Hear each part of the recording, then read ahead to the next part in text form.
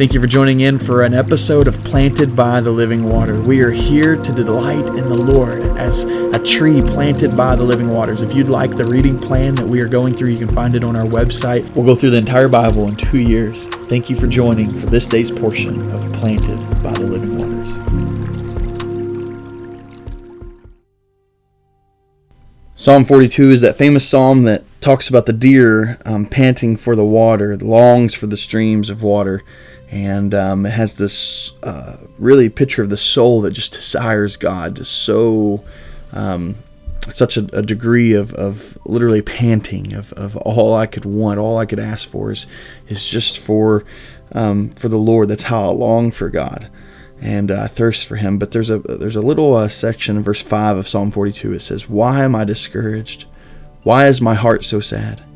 I will put my hope in God and I will praise Him again, my Savior and my God." Why am I so sad? Why am I so discouraged? And perhaps that's a question you're asking today. Why am I so sad? Why am I so discouraged? If that's you, I just first want you to know that you're not alone, that I love you, that we love you, and that we're here to see and pray that God would encourage you and to give joy down in your heart. But there are seasons where your heart is just sad, and there's seasons where you're discouraged. And sometimes you can point specifically to what that is, maybe a loss or a grief or a situation, and you can point to it. And then there's other times that you're just sad and you don't know why.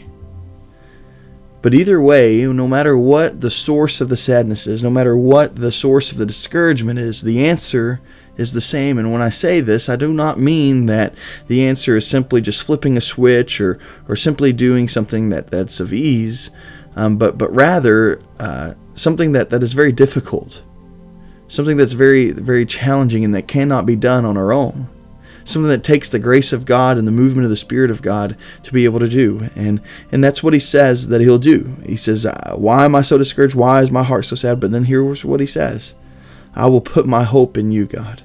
I will praise you again, my Savior and my God. But perhaps you've heard it so many times in the past in the way of another thing that I got to do, another thing I got to muster up the energy to do, something I have to pull my bootstraps up to do. I need to just get over it. I need to just do this one more thing. And it can be even more discouraging and even more saddening to your heart to think that there's one more thing you must do.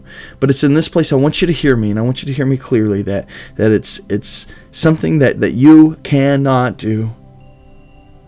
Depression and anxiety and all of those things that we struggle with, just discouragement and sadness, those are things that we cannot escape from ourselves in and of ourselves, because we live in a broken world filled with brokenness, desperation, condemnation all around us. We stand condemned apart from Christ, and condemnation is something to make your heart sad and to be discouraged in and of itself. And so this is not something we will escape from on our own.